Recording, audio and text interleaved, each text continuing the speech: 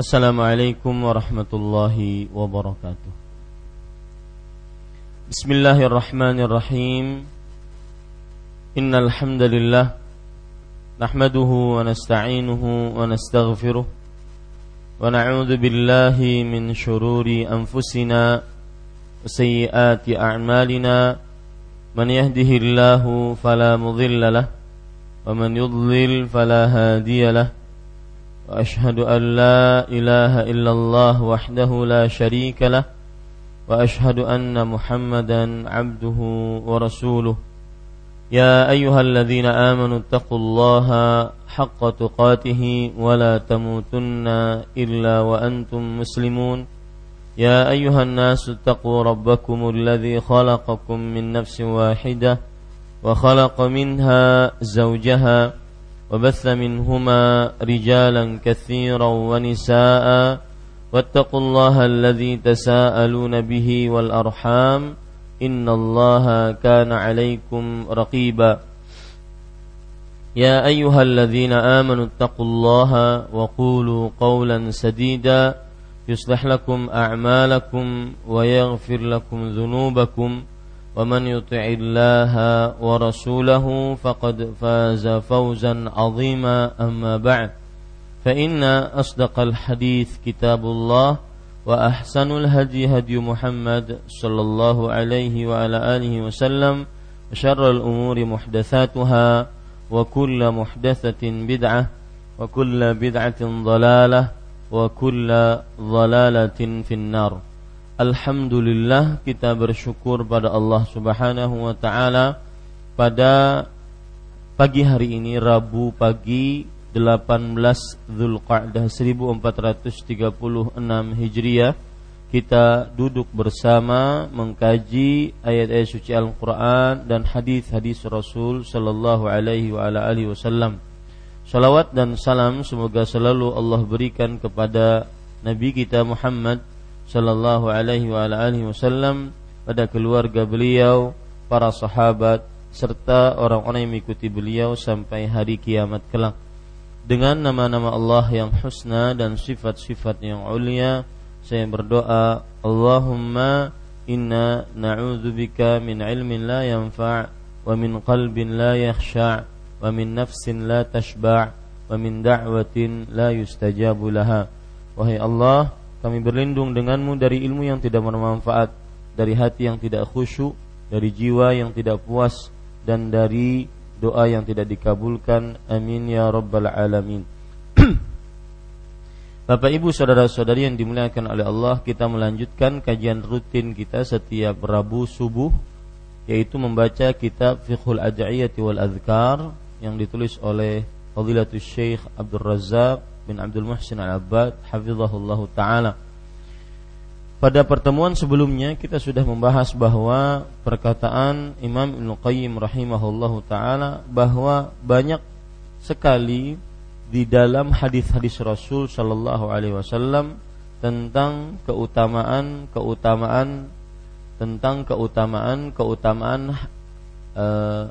hadis yang berkaitan dengan keutamaan surat, atau hadis-hadis tentang keutamaan yang berkaitan dengan surat. Jadi surat ini keutamaannya apa, surat ini keutamaannya apa.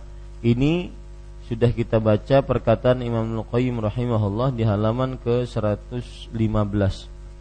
Kita membaca paragraf yang terakhir. Beliau mengatakan, walladzi, penulis hafizahullahu ta'ala berkata, walladzi sahha fi ahaditsis suwari hadithu fatihatil kitab wa annahu lam yunzil fit taurati wala fil injili wala fiz zaburi mithluha.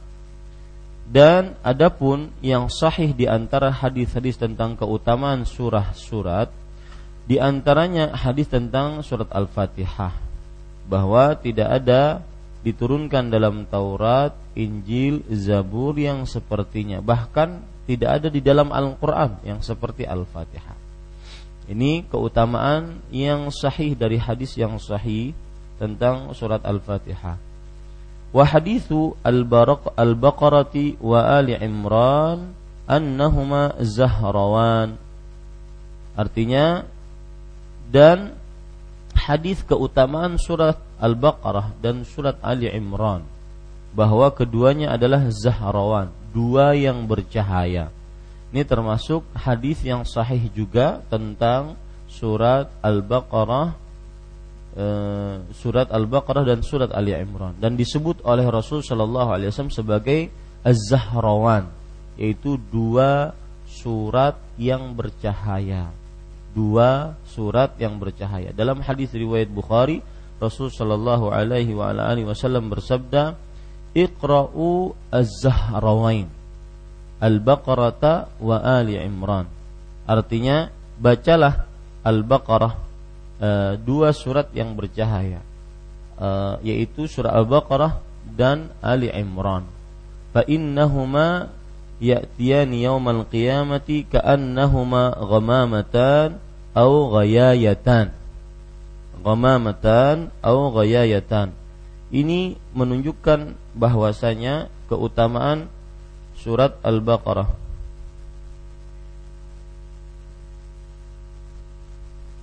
Ya, keutamaan surat Al-Baqarah. Seperti misalkan saya bacakan hadisnya.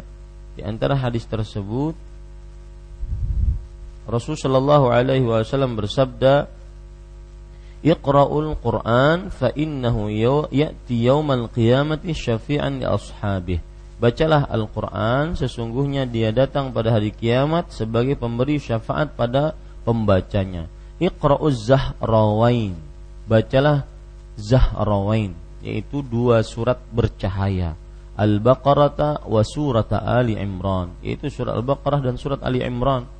Fa innahuma ta'tiyani yaumal qiyamah ka'annahuma ghamamatan. Artinya, sesungguhnya dua surat tersebut nanti datang pada hari kiamat seakan-akan dia itu ghamamatan. Ghamamah artinya adalah awan yang mengepul yang menaungi seseorang nanti di hari kiamat di padang mahsyar. Au ka'annahuma ghayayatan. Ka'annahuma ghayayatan, yaitu sama juga seperti asap yang mengepul yang berada di langit yang menaungi dia. Au ka'annahuma firqani min tairin sawafa. Artinya seakan-akan dia seperti kumpulan burung. Bapak dan Ibu mungkin pernah melihat kumpulan burung yang mereka itu saking banyaknya seperti naungan. Kumpulan dua burung yang saking banyaknya seperti naungan. Begitulah nanti dua surat tersebut, tuhajjani an ashabihima. Artinya dua surat tersebut akan membela pembacanya. Iqra'u surat Al-Baqarah, bacalah surat Al-Baqarah, fa inna akhdhaha barakah wa tarkaha hasrah wa la yastati'uha al-batalah. Membacanya itu berkah, kemudian meninggalkannya kerugian, dan tukang sihir tidak akan mampu melawannya. Ini keutamaan surat Al-Baqarah yang disebutkan oleh Rasulullah sallallahu alaihi wasallam dan disebutkan oleh penulis hafizahullah taala. Kemudian beliau mengatakan, wa haditsu ayatil kursi wa annaha sayyidatu ayil Qur'an. Dan hadis tentang ayat kursi, bahwasanya di sini disebutkan hadis tentang ayat kursi bahwa ia penghulu ayat Al-Qur'an. Penghulu ayat Al-Qur'an maksudnya adalah pemimpin ayat Al-Qur'an. Sebagaimana sabda Rasul sallallahu alaihi wasallam ketika beliau bertanya kepada seorang sahabatnya, ayyu ayatin a'zamu fi kitabillah? Ayat mana yang paling agung di dalam Al-Qur'an? Maka seorang sahabat yang bernama Abul Munzir, yang kunyahnya Abul Munzir, beliau menjawab yaitu Allahu la ilaha illa huwal hayyul qayyum. Maka Rasul sallallahu alaihi wasallam menepuk dadanya kemudian mengatakan, liyahnikal ilma ya Abul Munzir, liyahnikal ilma ya Abul Munzir. Ini artinya semoga ilmu masuk ke dalam dadamu wahai Abul Munzir. Ya, ini sebagaimana disebutkan dalam hadis yang diriwayatkan oleh Imam Muslim. Jadi keutamaan tentang ayat kursi terdapat dalam hadis riwayat Imam Muslim. Kemudian hadis tentang 2 ayat di akhir surat Al-Baqarah, bahwa barang siapa membaca keduanya dalam satu malam niscaya mencukupi baginya. Ya. Di sini penulis mengatakan wa haditsu al-ayataini min akhir suratil Baqarah man qara'ahuma fi lailatin kafata. Hadis tentang 2 ayat terakhir dari surat Al-Baqarah, bahwa siapa membaca keduanya dalam satu malam niscaya mencukupi baginya. Mencukupi di sini maksudnya apa? Berbagai macam penafsiran disebutkan oleh para ulama mencukupi.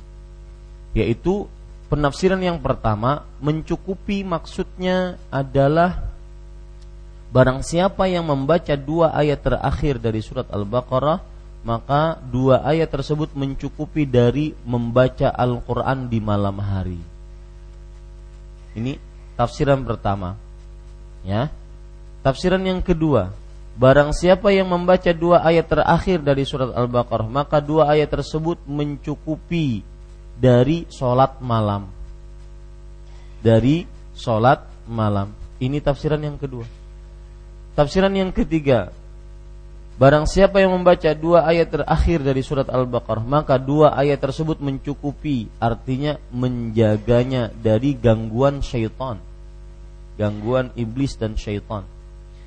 Yang keempat, tafsiran yang keempat, barang siapa yang membaca 2 ayat terakhir dari surat Al-Baqarah, maka 2 ayat tersebut mencukupi, maksudnya mencukupi dari segala macam keburukan. Kata Al-Hafidz Ibnu Hajar Al-Asqalani rahimahullah, mungkin semua tafsiran tersebut berlaku. Mungkin semua tafsiran tersebut berlaku. Maka Bapak Ibu, ini termasuk daripada keutamaan membaca 2 ayat terakhir dari surah Al-Baqarah. Hadisnya bagaimana berbunyi? Berbunyi begini. Man qara'a bil-laili bil ayataini min akhir suratil Baqarah kafatah. Barang siapa yang membaca 2 ayat terakhir dalam satu malam dari surat Al-Baqarah, maka 2 ayat tersebut mencukupinya. Nah, ini termasuk keutamaan dari 2 ayat terakhir dari surah Al-Baqarah dari hadis yang sahih. Baik. Selanjutnya kita baca. Wa haditsu suratil Baqarah la tuqra'u fi baitin fayaqrabuhu syaitanun. Artinya, dan hadis surat Al-Baqarah bahwa tidaklah ia dibaca dalam satu rumah, niscaya setan tidak akan mendekatinya. Niscaya setan tidak akan mendekatinya. Ini juga hadis sahih, ya, bahwa al-baitul ladzi tuqra'u fihi suratul Baqarah la yaqrabuhu syaitan. Rumah yang dibaca di dalamnya surat Al-Baqarah tidak akan didekati oleh syaitan. Ini juga hadis sahih. Kemudian hadis selanjutnya, wa haditsul 10 ayatin min awwali suratil Kahf man qara'aha usima minad dajjal. Artinya, dan hadis 10 ayat di awal surat Al-Kahfi, barang siapa membacanya niscaya dia dilindungi dari fitnah dajjal. Hadisnya berbunyi seperti ini. Man hafidha 10 ayatin min awwali suratil Kahf usima min fitnatid dajjal. Barang siapa yang menghafal 10 ayat terakhir dari surat Al-Kahfi, maka 10 ayat pertama dari surat Al-Kahfi, maka dijaga dari ujian dajjal. Ini menunjukkan keutamaan awal surat Al-Kahfi. Hadis diriwayatkan oleh Imam Muslim. Saya pesan Bapak Ibu, di dunia ini kita perlu banyak prestasi. Banyak prestasi yang dijadikan bekal nanti untuk menghadap kepada Allah. Seperti misalkan habis subuh itu membaca zikir pagi, zikir sore. Ada perkataan menarik, dan ini perkataan dari ulama-ulama terdahulu sampai sekarang mereka turun-temurun. Perkataannya adalah, man kathura khatayahu, barang siapa yang banyak kesalahannya, thumma arada an yaghfirallahu lahu, lalu dia ingin Allah mengampuni dosanya, falyaghtanimil waqta ba'da as-salati fi musalla, hendaklah dia menggunakan waktu sebaik-baiknya untuk duduk di tempat sholatnya setelah dia sholat. Ini adalah waktu yang kita tidak sulit, tidak perlu tenaga, tidak perlu usaha, cuma duduk setelah sholat. Jangan kabur dulu, terutama baca zikir pagi, zikir sore. Zikir pagi walhamdulillah kita gunakan, ada waktu sekitar 15-an menit, dan itu prestasi. Dan itu ternyata dimulai dari ulama terdahulu, dari tabi'in sampai terakhir Syekh bin Bas berkata seperti itu. Kenapa demikian? Karena Rasulullah SAW bersabda dalam hadis riwayat Imam Abu Daud, al-malaikatu tusalli ala man qa'ada fi musallahu ba'da as-salah wa taqul Allahumma ighfir lahu Allahumma arhamhu. Para malaikat bersolawat, artinya berdoa, bagi siapa yang duduk di tempat sholatnya setelah dia sholat. Para malaikat berdoa, wahai Allah, ampuni dia, rahmati dia. Saya berpesan, doa-doa yang seperti ini jangan pernah diremehkan. Hadis yang terdapat malaikat berdoa di dalamnya, hadis yang terdapat Rasulullah berdoa di dalamnya, jangan pernah diremehkan. Karena doa para malaikat itu kabul, doa Nabi kabul. Banyak buktinya.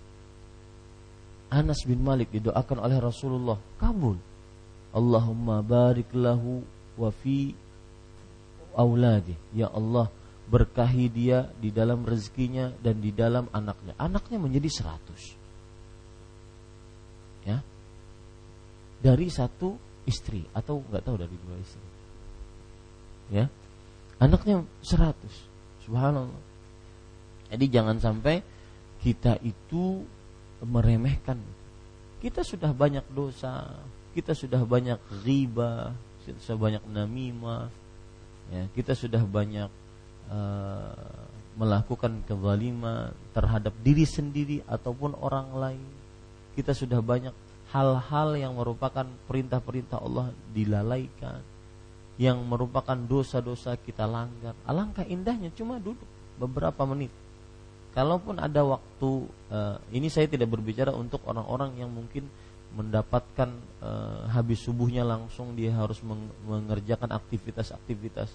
Kan orang-orang berbeda-beda. Tapi yang mempunyai kesempatan semestinya duduk. Ya, duduk minimal untuk berzikir sampai jam 6. Karena ini keutamaan yang sangat luar biasa. Nah, seperti yang saya singgung tadi, saya ingin berbicara tentang prestasi. Prestasi diantaranya membaca zikir pagi, hafal zikir pagi. Ini prestasi loh, yang tidak perlu ijazah, ya, tetapi perlunya pahala dari Allah. Sama seperti menghafal awal surat 10 ayat dari surat Al-Kahfi. Coba kita gunakan hidup kita itu 8 jam untuk perkara dunia, masih sisa 16 jam, ya. Masih sisa 16 jam. Kemana-mana kita baca awal surat Al-Kahfi, insya Allah hafal. Kadang-kadang nomor telepon aja kita hafal, ya. Awal surat Al-Kahfi dijaga dari ujian Dajjal.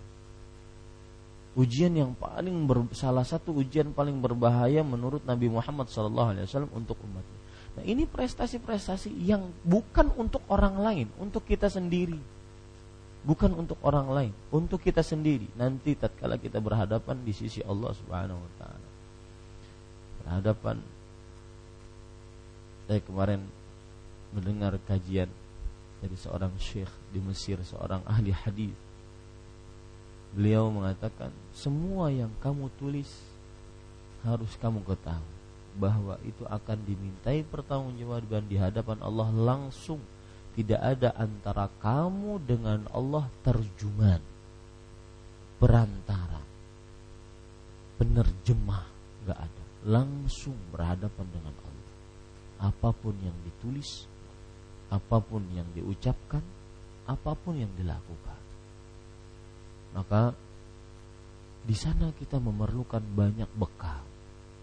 Bekalnya diantaranya prestasi-prestasi, ya, prestasi. Dan termasuk futur, termasuk sikap menurun keimanannya adalah seseorang sudah mulai menjauhi majelis-majelis ilmu, orang-orang saleh dengan dalil apapun. Itu tidak ada diragukan, tidak ada keraguan di dalam. Ini Bapak Ibu saudara-saudari yang dimuliakan oleh Allah. Kita lanjutkan. Kemudian penulis mengatakan hadis yang sahih juga, wa haditsu qul huwallahu ahad wa annaha ta'dilu thuluthul Qur'an.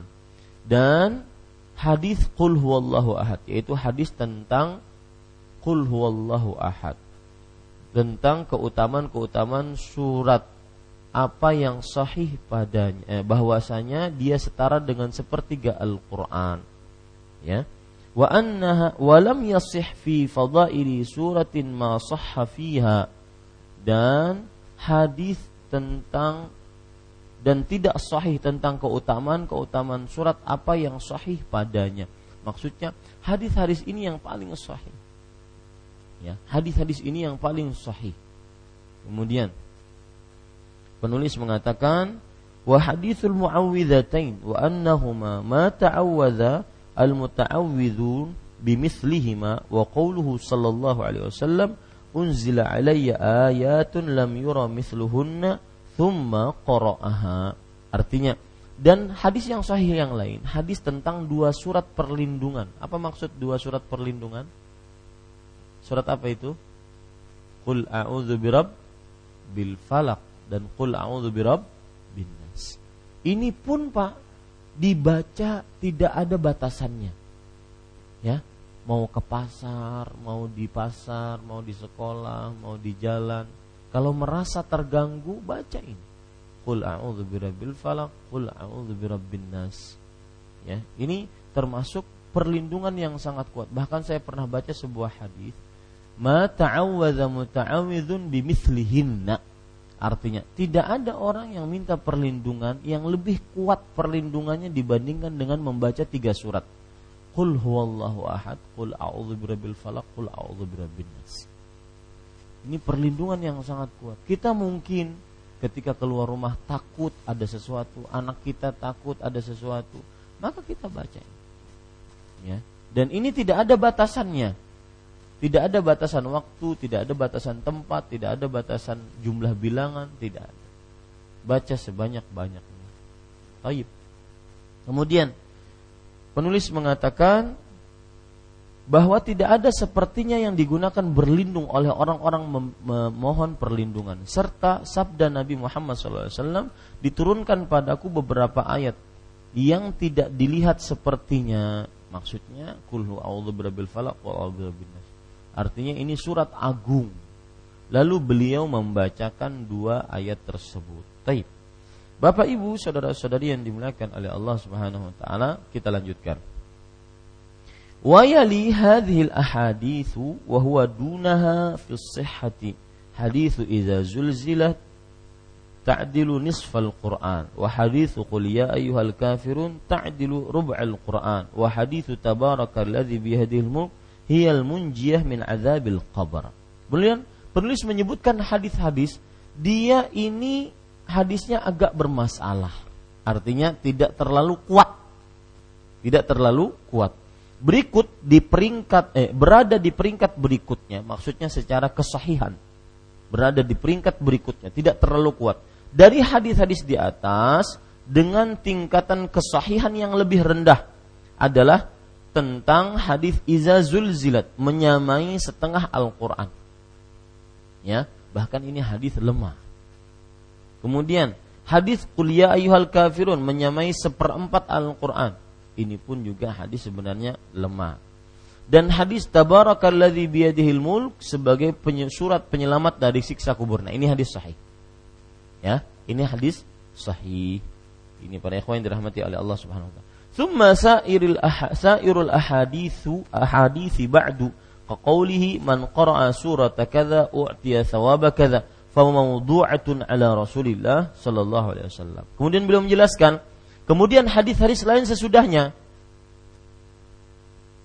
seperti sabdanya, barang siapa membaca surat ini maka pahalanya seperti ini. Maka semuanya adalah palsu, namun di atas namakan Rasulullah sallallahu alaihi wa ala alihi wasallam. Jadi banyak hadis-hadis yang seperti itu. Siapa yang baca surat ini maka dia akan seperti ini. Siapa yang baca surat ini maka dia akan seperti ini. Ini hadis palsu. Kebanyakan yang seperti itu hadisnya apa? Palsu. Kemudian kita lanjutkan. Wa qad i'tarafa bi wad'iha wadhi'uha, artinya dan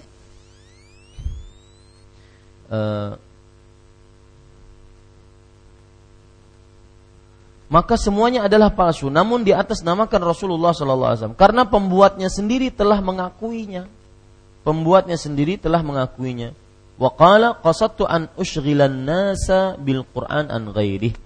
Lalu ia berkata, mengakui maksudnya, aku bermaksud menyibukkan manusia dengan Al-Qur'an dan mengabaikan selainnya. Ya, niatnya bagus. Bikin hadis palsu agar orang sibuk dengan Al-Qur'an. Boleh enggak? Buat hadis palsu agar orang sibuk dengan Al-Quran, boleh enggak?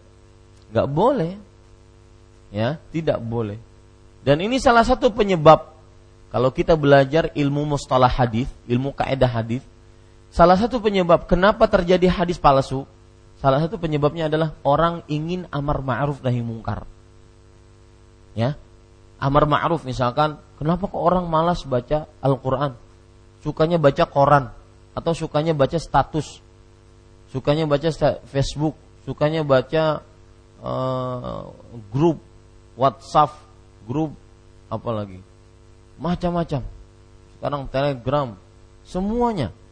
Ya, apa Bapak Ibu saudara-saudari yang dimuliakan oleh Allah Subhanahu Wa Taala? Maka akhirnya orang ketika melihat seperti itu gelagatnya, maka dia bikin hadis palsu. Barang siapa yang membolak-balikkan mushaf, maka hatinya tidak akan terbolak-balik di hari kiamat. Hadis riwayat Ahmad Zainuddin. Ya. Maka sekarang di zaman sekarang itu habis sholat langsung keluar handphone. Ya. Jadi zikirnya bukan begini lagi. Zikirnya di touch screen-nya. Ya, mana status saya tadi? Di komen enggak? Ternyata enggak ada yang komen, sedih. Ya. Ini para ikhwan yang dirahmati oleh Allah Subhanahu wa taala, padahal itu waktu-waktu mustajab berzikir setelah sholat. Usahakan hafal zikir pagi. Kita itu merasakan sekali beda orang yang berzikir dengan yang tidak berzikir. Dari sisi keamanan, dari sisi dijauhkan maksiat. Pergi ke sana ada maksiat enggak jadi. Diberi petunjuk oleh Allah Subhanahu wa taala. Dihafal sebagaimana kita menghafal Al-Fatihah. Ya, dan dihafal itu harus berusaha menghafal. Tidak mungkin datang begitu wahyu hafal langsung. Enggak, usaha menghafal per hari. Ya. Wallahu a'lam. Baik, kita lanjutkan. Wa qala ba'du juhala'ir wadda'in fi hadzal naw' nahnu nakdzibu li Rasulillah wala nakdzibu alaih. Ini sepertinya Syekh Abdul Razak sedang marah nih. Beliau mengatakan, sebagian orang bodoh, jarang-jarang beliau mengatakan seperti ini. Karena beliau lembut sekali orang. Sebagian orang bodoh dari kalangan pembuat hadis palsu berkata mengenai hal ini, kami berdusta untuk membela Rasulullah. Ya, boleh enggak berdusta untuk membela Rasulullah? Enggak boleh, tetap dusta ya dusta. Dan tidak berdusta untuk merendahkannya. Ya, enggak boleh. Jadi misalkan ada kitab tentang fadailul a'mal, kitab tentang keutamaan amal. Di dalamnya ada hadis-hadis palsu. Tapi mengajak orang ke masjid, mengajak orang ke membersihkan masjid, mengajak orang untuk santun, mengajak orang untuk sholat tahajud, tapi hadis palsu. Ketika dinasihati, enggak boleh engkau membuat hadis palsu, itu termasuk dosa besar, dia neraka. Hadisnya sahih. Maka orang tersebut mengatakan, saya membuat hadis palsu ini atau mengajarkan hadis palsu ini untuk membela Rasulullah. Ini tetap enggak boleh. Ya, tetap tidak diperbolehkan. Kita lanjutkan. Walam ya'lam hadzal jahilu annahu man qala alaihi ma lam yaqul faqad kadzaba alaihi wastahaqqal wa'idu syadid. Artinya, dan sungguh orang bodoh ini tidak tahu barang siapa mengatakan sesuatu atas nama Rasul sallallahu alaihi wasallam sementara beliau sallallahu alaihi wasallam tidak pernah mengatakan hal itu, maka sungguh dia telah berdusta atas nama Rasulullah sallallahu alaihi wasallam dan dia berhak mendapatkan ancaman yang keras. Ini sebagaimana dikatakan demikian pernyataan Imam Ibnu Qayyim rahimahullahu taala. Kita lanjutkan. Wa mimma yanbaghi an yu'lam an huna anna fadlal qira'ati li hadhihi suwari wa ghayriha yakhtalifu bi ikhtilafi halit tali li tilka suwar. Artinya, ini penting, ini penjelasan detil. Di antara perkara yang patut diketahui dalam permasalahan ini adalah bahwa keutamaan membaca surat-surat ini dan selainnya, yaitu maksudnya ayat-ayat mulia, akan berbeda-beda sesuai perbedaan keadaan orang membaca terhadap surat tersebut. Jadi meskipun suratnya utama, tapi orangnya gimana? Orangnya bagaimana? Apakah dia khusyuk tatkala baca? Apakah dia paham tatkala membaca? Apakah dia mengamalkan tatkala membaca? Orangnya bagaimana? Ini jadi pertanyaan. Ya. Kemudian penulis kemudian mengatakan, fal qira'atu bitadabburin afdalu minal qira'ati bila tadabbur. Bacaan disertai tadabbur, perenungan, lebih utama daripada bacaan tanpa tadabbur. Ya. Lebih utama daripada bacaan tanpa tadabbur. Kadang-kadang akibat tadabbur tersebut, makmum-makmum yang di belakang pun yang tidak paham bahasa Arab walau satu patah kata pun, kadang-kadang merasakan indahnya Al-Quran tersebut masuk ke dalam relung hati. Ya, masuk ke dalam relung hati. Ini Bapak Ibu saudara-saudari, ada orang ketika sholat tarawih di Masjidil Haram berdoa dia jadi makmum. Kan kalau 10 hari terakhir itu lama. Orang ini menangis. Ya, menangis mendengar imam membaca Al-Quran. Ketika ditanya, kenapa engkau menangis? Maka kelawasan di sini. Bukan karena paham, ya, kelamaan bacaannya. Maka ada orang yang menangis karena memang paham apa yang dibaca. Taib, Bapak Ibu saudara-saudari yang dimuliakan oleh Allah Subhanahu wa taala. Faqad yakunu halu ba'dhin nas fi qira'ati ba'dhi suwari wa ma yusahibuhum halal qira'ati min khusyu'in wa tadabbur wa tafahum li kalamillahi wa azmin sadiqin 'alal 'amali bih. Perhatikan, beliau mengatakan, terkadang keadaan sebagian manusia dalam membaca sebagian surat dan apa yang menyertai mereka ketika membaca berupa khusyuk, ya, tadabbur. Khusyuk itu artinya apa? Benar-benar mengagungkan apa yang dibaca. Beda dengan tadabbur. Tadabbur merenungkan apa yang dibaca.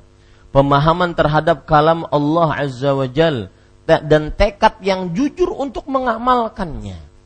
Ini berbeda satu dengan yang lainnya.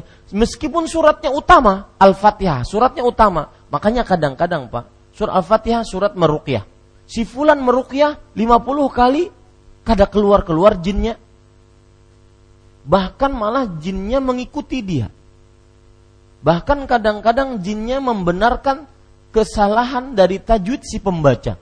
Salah pianto, gunnahnya kededa jinnya. Jinnya membetulkan. Ya, beda dengan orang yang kadang-kadang dia meruqyah, sekali ruqyah, subhanallah, langsung. Ya, saya kejadian kemarin waktu ke Batam, ada kawan saya, istri beliau malam-malam selalu mempunyai sesuatu yang aneh. Maka saya duduk di kamar tamu, di ruang tamu, sang istri ini ingin ke ruang sebelah, harus melewati saya.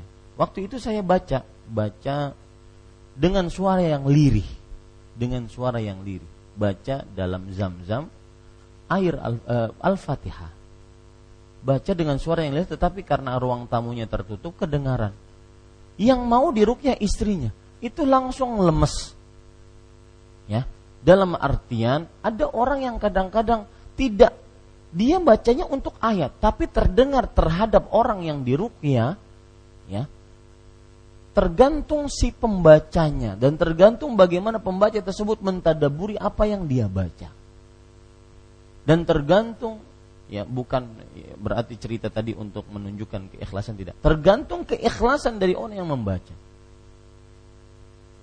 Jadi tidak perlu membaca puluhan kali kemudian baru setelah itu keluar. Ya, ini Bapak Ibu saudara-saudari yang dimuliakan. Maka seperti yang disebutkan oleh penulis hafizahullah taala, bahwa beda dengan orang yang baca dengan khusyuk, tadabbur, pemahaman terhadap firman Allah, kemudian setelah itu bertekad untuk mengamalkannya. Berbeda dengan orang yang membacanya asal baca. Dan ingat Pak, pesan saya, tidak ada namanya di dalam perkara ruqyah, tidak ada namanya para sahabat menjadikan ruqyah sebagai profesi. Ya, tidak ada profesi ruqyah. Tetapi kalau dimintai, silahkan saja jika dia mampu. Tapi untuk profesi, dijadikan profesi kemana-mana tugasnya cuma itu, maka tidak. Yang ada di zaman para sahabat, mereka berdakwah. Wallahu a'lam. Kita lanjutkan. Lebih baik dan utama dari keadaan selain mereka yang tidak seperti itu. Kemudian, bal innal insanal wahida yakhtalifu halahu faqad yaf'alul amal al-mafdula ala wajhin kamil fayakunu bihi afdala min sa'iri a'malil fadilah. Nah, bahkan meski surat yang dibaca oleh mereka itu surat yang lebih utama, bahkan lihat ini lebih utama. Seorang manusia saja bisa berbeda keadaannya. Terkadang seseorang mengerjakan suatu amalan yang lebih rendah keutamaannya, namun dengan bentuk sempurna, sehingga amalan itu lebih utama baginya dibandingkan amal-amalnya yang lain, meski amal-amal itu statusnya lebih utama. Apa maksudnya? Si fulan, lihat ini Pak, ini perkara beginilah Syekh Abdul Razak. Beliau itu ta'ammulnya, pendalamannya sangat kuat. Seseorang mengerjakan amalan yang mafdul, yang lebih rendah amalnya, tetapi pahalanya di sisi Allah lebih besar dibandingkan amalan yang utama. Orangnya sama. Paham maksud saya? Ya, saya beri contoh biar mudah. Orang si fulan ini, misalkan namanya Joni, ini menyampingkan atau menghilangkan gangguan dari jalan. Amalan yang disebut oleh Rasulullah SAW serendah-rendah iman, menghilangkan gangguan dari jalan. Kemudian dia sholat tahajud.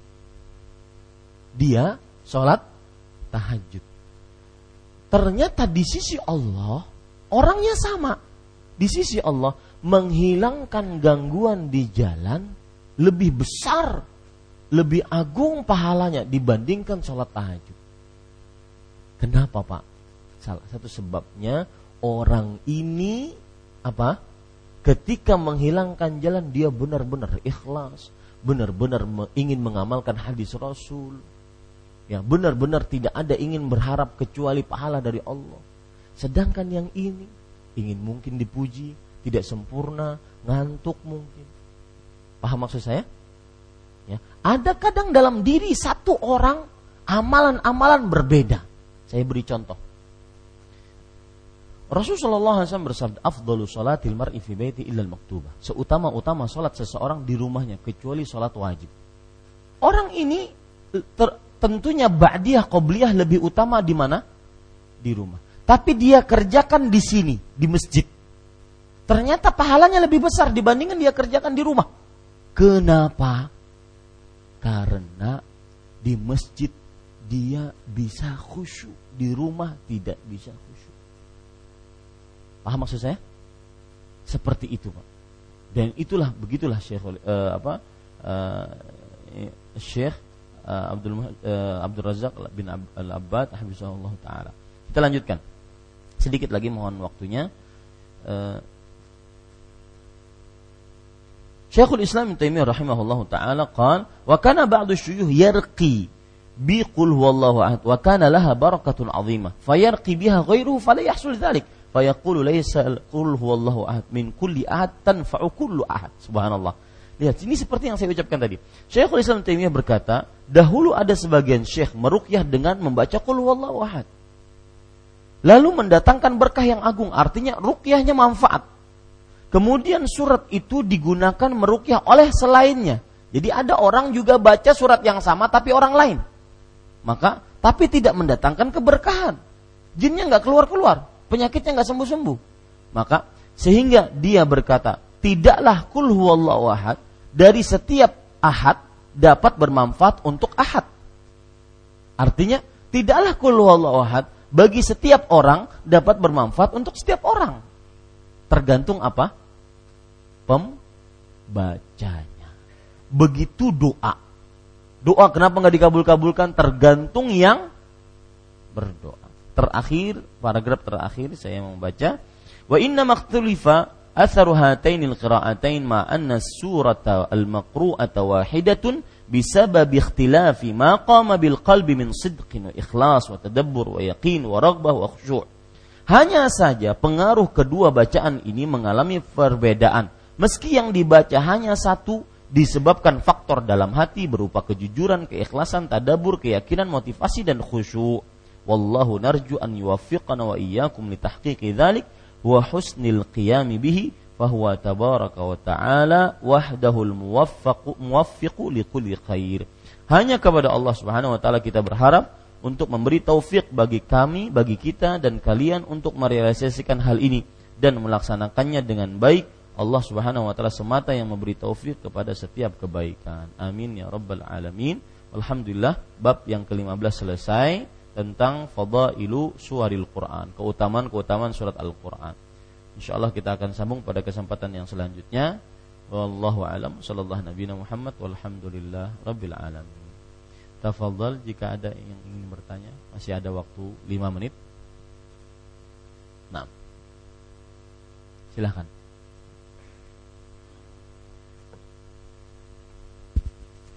Assalamualaikum warahmatullahi wabarakatuh. Ya, waalaikumsalam warahmatullahi wabarakatuh. Ini Pak Ustadz yang ingin bertanya, mengenai dzikir itu ada yang dzikir bersama-sama sama sendirian. Saya tanyakan baik-baik mana yang sendiri sama bersama-sama itu.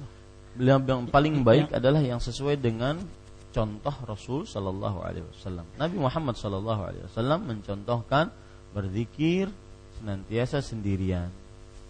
Tidak pernah ada Rasul sallallahu alaihi wasallam mencontohkan dengan zikir yang bersama-sama dipimpin oleh satu orang. Belum ada riwayat tentang itu. Wallahu a'lam. Bahkan ada riwayat pengingkaran dari Rasulullah. Ya, di hadis, dalam hadis riwayat Imam Ad-Darimi dari Abdullah bin Mas'ud radhiyallahu anhu, beliau mengingkari para sahabat yang berzikir bersama-sama. Seperti misalkan diucapkan seperti ini, halilu mi'ah. Ucapkan la ilaha illallah sebanyak 100 kali. La ilaha illallah sama-sama. Ini belum ada contohnya dari Rasul sallallahu alaihi wasallam. Nah, yang lain? Ya. Assalamualaikum Ustaz.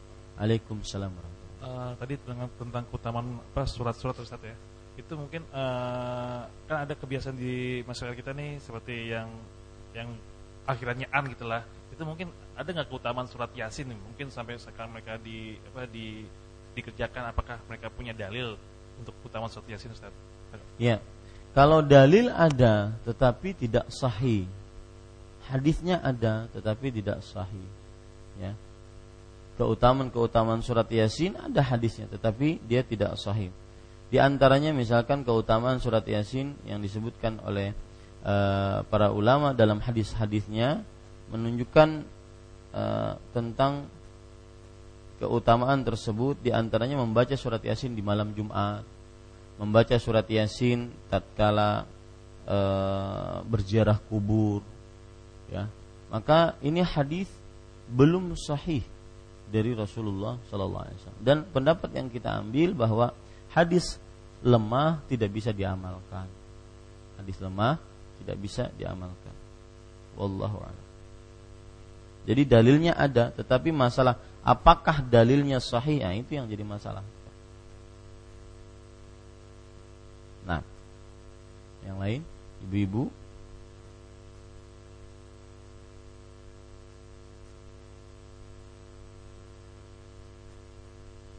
Ya, jika tidak ada, kita cukupkan dengan kafaratul majlis.